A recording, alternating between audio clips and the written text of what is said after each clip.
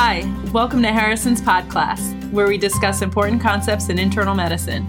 I'm Kathy Handy. And I'm Charlie Weiner, and we're coming to you from the Johns Hopkins School of Medicine. Welcome to episode 47, a 25-year-old with hypoglycemia. Okay, here's the question. A 25-year-old healthcare worker is seen for evaluation of recurrent hypoglycemia. She has had several episodes at work over the past year in which she feels shaky, anxious, and sweaty. During these episodes, she has measured her fingerstick glucose, and it is typically 40 to 55 milligrams per deciliter. This has also been confirmed with a plasma glucose level during one episode where her fingerstick was 50 milligrams per deciliter. She then drinks orange juice and feels better. These episodes have not occurred outside the work environment. Aside from oral contraceptives, she takes no medications and is otherwise healthy. Her physical examination is completely normal. What are your thoughts, Kathy?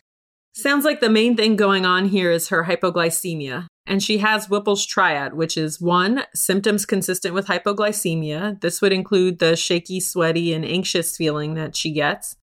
Number 2, she has a low plasma glucose concentration measured with a more precise method. So this is important because sometimes you can get pseudohypoglycemia with finger sticks. For example, this happens sometimes in scleroderma patients. And the fingerstick glucose measurement isn't always accurate, so you want to confirm with the plasma glucose concentration. The third part of the triad is relief of symptoms after the plasma glucose level is raised.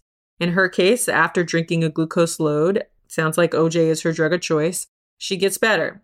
Now, this is obviously not normal, so she would need further workup to figure out why she's having these episodes. And that's exactly what the question is going to ask. It says, which of the following tests is most likely to demonstrate the underlying cause of her hypoglycemia? Option A is measurement of IGF-1.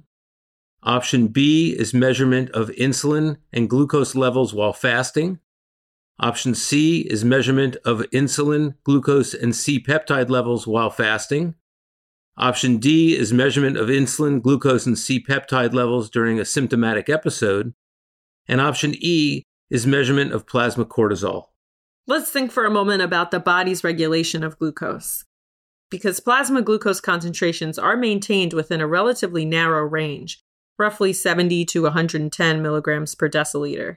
Insulin plays a dominant role in this. So as plasma glucose levels decline within the physiologic range, pancreatic beta cell insulin secretion will also decrease, and that subsequently increases hepatic glycogenolysis and hepatic and renal gluconeogenesis.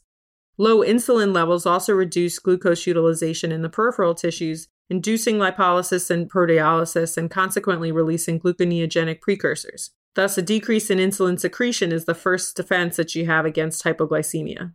So it sounds like you're going to want to measure the serum insulin then. That's definitely on my list. Okay, so based on that, it sounds like you can rule out options A and E right off the bat. So IGF and plasma cortisol are not the correct answers. Options B, C, and D all include glucose levels, which we established is important also. Tell me about C-peptide and whether or not that's important or why that's important in this case. C-peptide is the connecting peptide that's cleaved from the native proinsulin to produce insulin.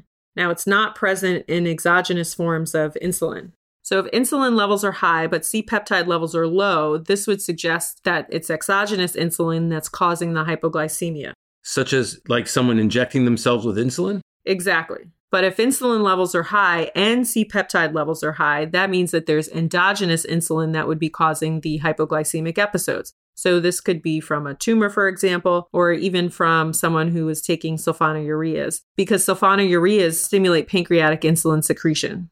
When should we measure these values? Fasting or during the episode? Yes, thank you. So that's the difference between option C and option D. Now, option D is the one that's correct. You do need these values to be obtained and interpreted during the hypoglycemic episode. So you would want to draw them all at the same time. You really cannot draw conclusions based on values when the glucose is back up in the normal range.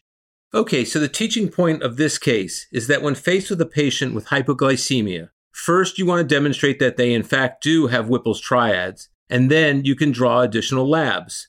Those labs should include a plasma glucose level, an insulin level, and a C-peptide, and it's important that those levels be drawn during the symptomatic episode.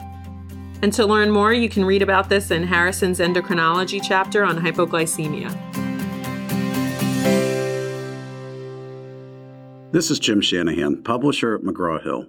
Harrison's Podcast is brought to you by McGraw-Hill's Access Medicine, the online medical resource that delivers the latest trusted content from the best minds in medicine. Go to accessmedicine.com to learn more.